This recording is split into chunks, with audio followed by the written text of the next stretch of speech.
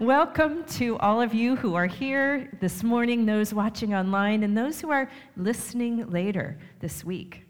A blessed new year to you as we continue this season of growing in grace. And this is the first Sunday of the month, which means a new memory verse, which you will get as you leave today. We're going to put it up on the screen, and we're going to practice it together. Let's read it together. Now faith is the assurance of things hoped for, the conviction of things not seen. Isn't that nice? I think that's an easier verse than some of ours, right? But it's a harder reality. This is the first verse of Hebrews 11, and what follows is a long list of people of faith from the Hebrew Scriptures, people who walked faithfully with God in circumstances that were puzzling or challenging. The book of Hebrews is best understood as a book written to Jewish Christians, those who are from a Jewish background, encouraging them to see the continuity of the people of God, both before and after the revelation of Jesus. The writer of Hebrews starts with the example of the Old Testament patriarch Abraham. Please pray with me this morning before I read our passage. Lord, as we read the word and as we explore it this morning, inspire us and guide us through your Holy Spirit. Give us wisdom for our faith journey with Jesus, our Lord and Savior, in whose name we pray. Amen. So listen to our second scripture lesson from the book of Hebrews, chapter 11, verses 1 through 3 and 8 through 12. Now faith is the assurance of things hoped for, the conviction of things not seen. Indeed, by faith, our ancestors received approval. By faith, we understand that the worlds were prepared by the word of God, so that what is seen was made from things that are not visible. By faith, Abraham obeyed when he was called to set out for a place that he was to receive as an inheritance, and he set out, not knowing where he was going. By faith, he stayed for a time in the land he had been promised, as in a foreign land, living in tents, as did Isaac and Jacob, who were heirs with him of the same promise. For he looked forward to the city that has foundations, whose architect and builder is God. By faith, he received the power of procreation, even though he was too old, and Sarah herself was barren, because he considered him faithful who had promised. Therefore, from one person, and this one as good as dead, descendants were born, as many as the stars of heaven and the innumerable grains of sand by the seashore. This is the word of the Lord. Thanks be to God. So Abraham is the patriarch of the people of God. He is called out from a land in Mesopotamia to form a people from his descendants. God has a covenant promise for Abraham that he will be a father of a great multitude. However, Abraham and his wife Sarah are old without children. And there are many aspects to Abraham's story, many ways in which he's known to be a friend of God, a father to the family of God. Judaism, Christianity, and Islam all look to him as a patriarch of their traditions and consider themselves cousins of a sort of the Abrahamic faiths. So Abraham's important, if you didn't know. But here's an important thing to know about Abraham. Not only does he not know exactly where he's headed when he leaves his home, he doesn't see the fullness of the promise from God realized in his lifetime. He didn't get a text telling him how big and fruitful his ministry was. Sure, he sees the next generations of his family, and yes, he sees the promised land, but when he dies, he is still a nomad. Abraham goes to that promised land, but in his life, he never possesses more than a small field that he buys to be a burial site for his beloved wife, Sarah. Abraham is never the possessor of the land that is promised to his family in his life. And his family's nomadic existence of living in tents, not quite seeing that foundation laid, that continues through 2 more generations. And yet, Abraham steps out by faith. Our passage repeats that he does these things by faith because he didn't clearly see what was ahead, but Abraham trusts God. You might know a bit about Abraham's story. He wasn't perfect. He had times of faltering. He told a powerful king that his beautiful wife Sarah was his sister, so he wouldn't be killed to get out of the way. And here's a little fun fact. By my estimate, she was a beautiful woman in her 60s. I kind of like that. But then also, this heart of hospitality, Abraham welcomes strangers in the desert, unaware that they are angels, investing in that heart of hospitality. And when directed by God, Abraham, by faith, went out into the mountain with his beloved son Isaac, and while trusting God, tested with an unimaginable instruction of sacrifice. We could spend hours following Abraham and assessing his path and how he lived and learning lessons from his life.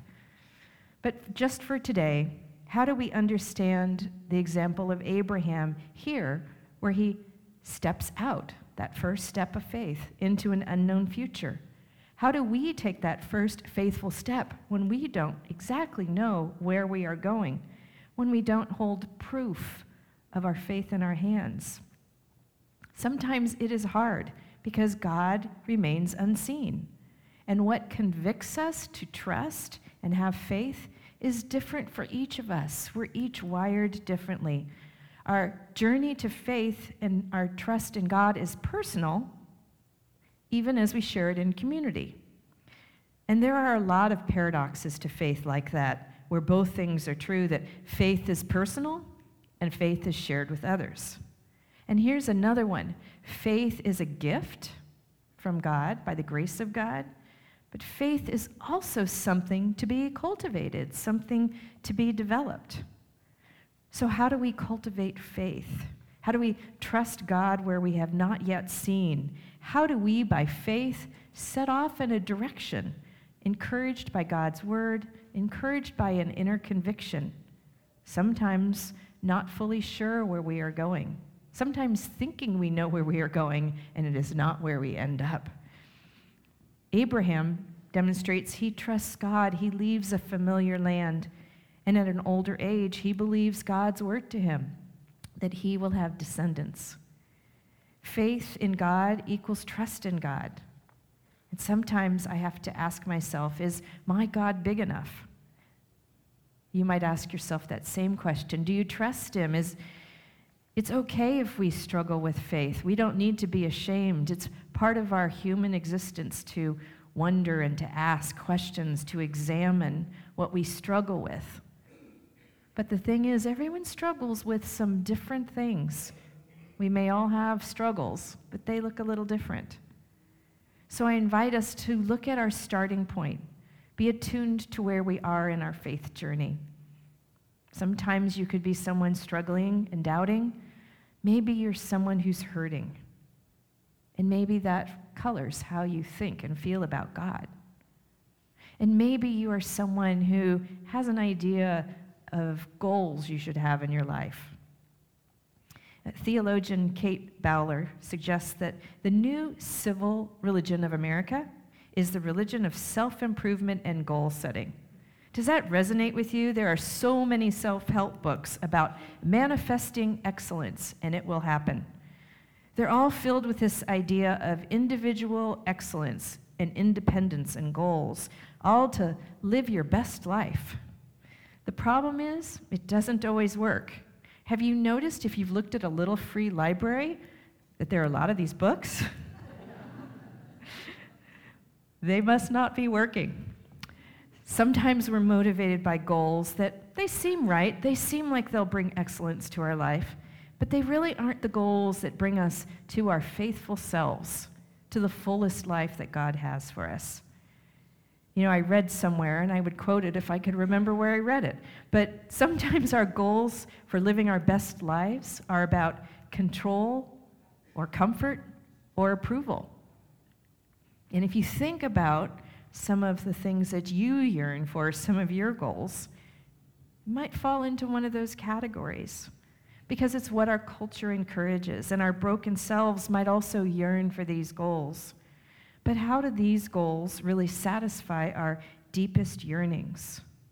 Now, it isn't bad to accomplish goals, to do the things that you need to set out to do. It's good to be responsible. As a parent of college-aged adults, and as someone who used to do counseling to seminary students, for the love of all that is good, students, go see your academic advisor. Plan your courses to graduate.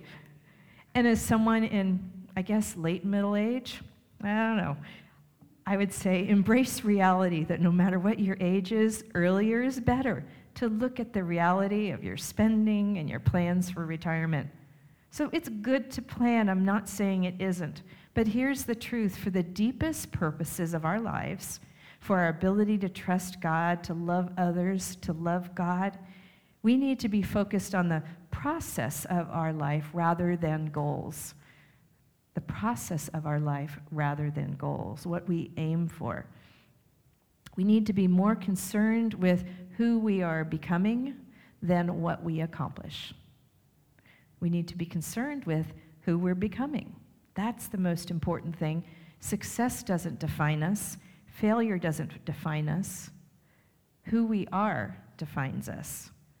And just like that list of Old Testament saints who followed God, who we are as people of faith defines us. Faith is a gift and an invitation to go deeper. This idea of cultivating our faith. So how do we think about this invitation to develop, to cultivate our faith? Ruth Haley Barton is a wonderful spiritual writer. Pastor Dave and I love her work. And she reintroduces this idea of a rule of life. And she says, in light of God's invitation to us, who do I want to be and how do I want to live?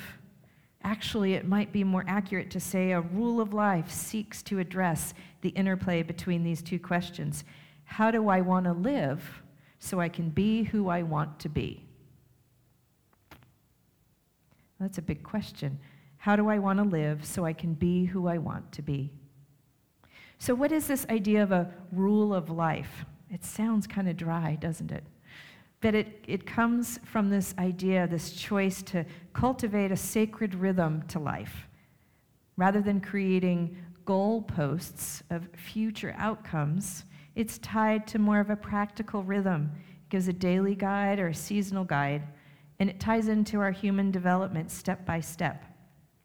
The father of monastic communities, Saint Benedict of Nursia, he wrote a guide for living about a daily rhythm of life. It was called the Reglia Benedicti, Rule of Saint Benedict. Maybe some of you have heard this, and it's inspired generations of Christians to do the same. Cultivate a daily life, cultivate daily intentions for your daily life. What do you do in a day? And what is a rule of life seeking to do? An openness to grace of God's Spirit. An openness to accountability with others in community, seeking to be real with them. It recognizes the importance of habit, how it forms us, right? You know how habits can form us for good or for not so good. It understands a daily, weekly, monthly, or seasonal rhythm of life. People who live on earth are part of a season of the earth's blessings. Sometimes it might be a seasonal recognition of the seasons as they change. There could be other rhythms in your life too.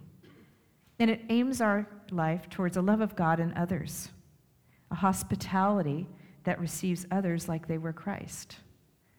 The Benedictine order is known for hospitality. They understand that anytime they receive someone, they receive them as if they're receiving Christ. And so this rule of life attends to how we invest in our lives, oriented to daily choices.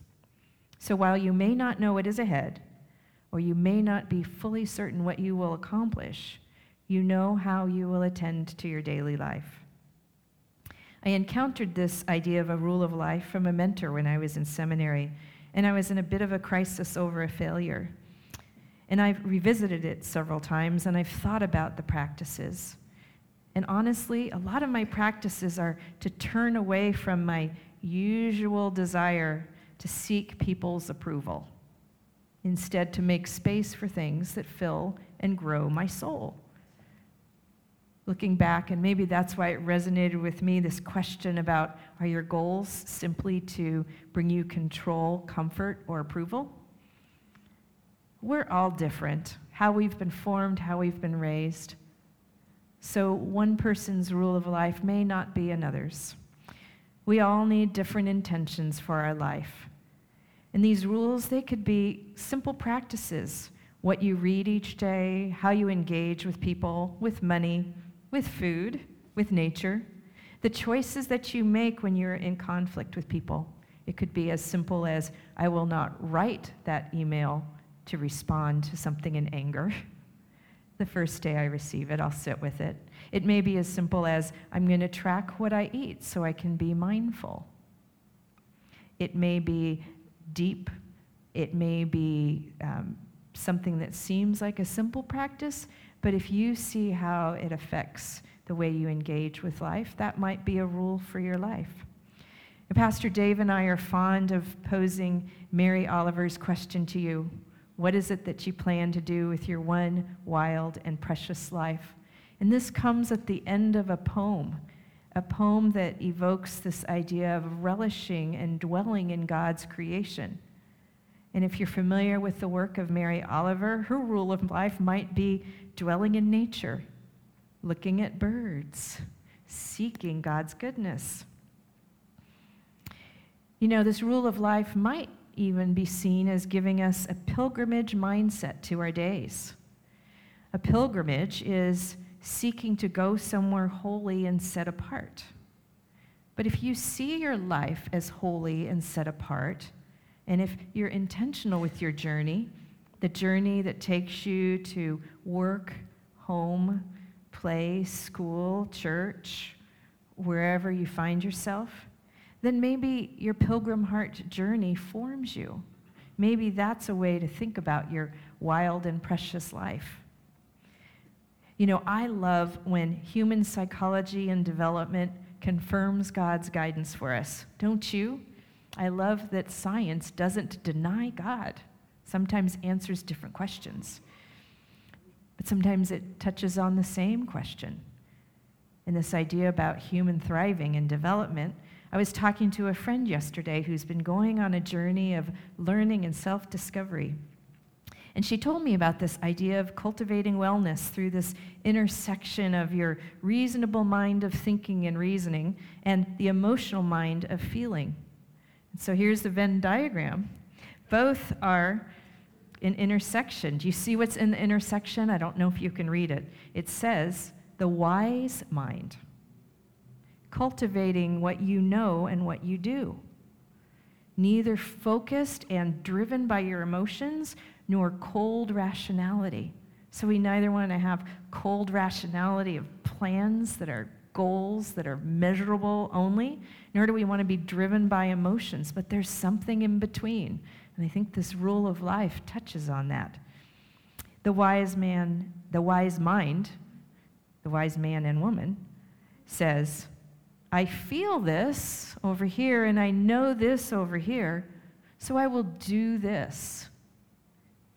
And it seems to me this is the very thing we're talking about, cultivating a rule of life to cultivate our faith. That intersection where we perceive God's path for us. What do we do with our precious life? And it takes intentionality to find that intersection of hope and faith, of living faithfully. Your good, rational mind is a gift from God, as are your emotions, but most must come together as you receive that gift of faith. And if you read the rest of the Hebrews 11 passage, you see so many exemplars of people of faith living in challenges. That is also an input that between your rational mind and your emotional mind, you can discern with the Holy Spirit what wisdom is there for you in your life. So if you live in this intersection by faith, in a wise mind and wisdom, you don't become discouraged by not reaching your 5-year plan. You don't become confused and overwhelmed by the indirect paths that your life takes. You know that in God, your story isn't over. And you measure your life by who you are becoming, not by other people's approval or measures of success. Thus, your faith and trust in God isn't measured by whether or not God has helped you meet your goals, but by whether you experience God's love in your daily life, in times of reflection, in times of community together. Do you live a life of love? Because that's the way of wise Father Abraham. And I know this is a lot to take in. And if you are someone experiencing loss, if life is hard right now, it is okay to be real. It's okay to doubt and hurt and yearn for help. It's okay to pause and rest.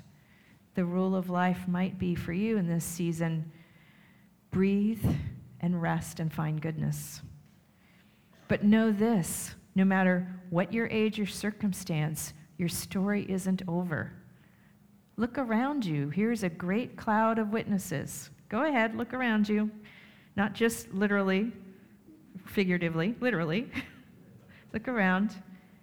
Here's a great cloud of witnesses. So many people speak of how they have come here wondering and curious about faith. But you have shared your journeys with each other, and that has pointed the way. So it isn't just the pantheon of saints in Hebrews 11, but it is each other. So growing faith takes some cultivation on your part. And so I'd invite you to make some time praying with God this week. What's the next faithful step that you're called to take? Who are the pilgrims around you that inspire you? Who are the saints that inspire you? Do you need to examine something in your life a little deeper? Do you need help with that? There are people who help each other.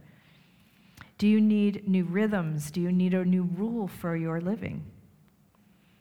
And always ask yourself, are your goals focused on control, comfort, and approval, or on becoming who God wants you to be?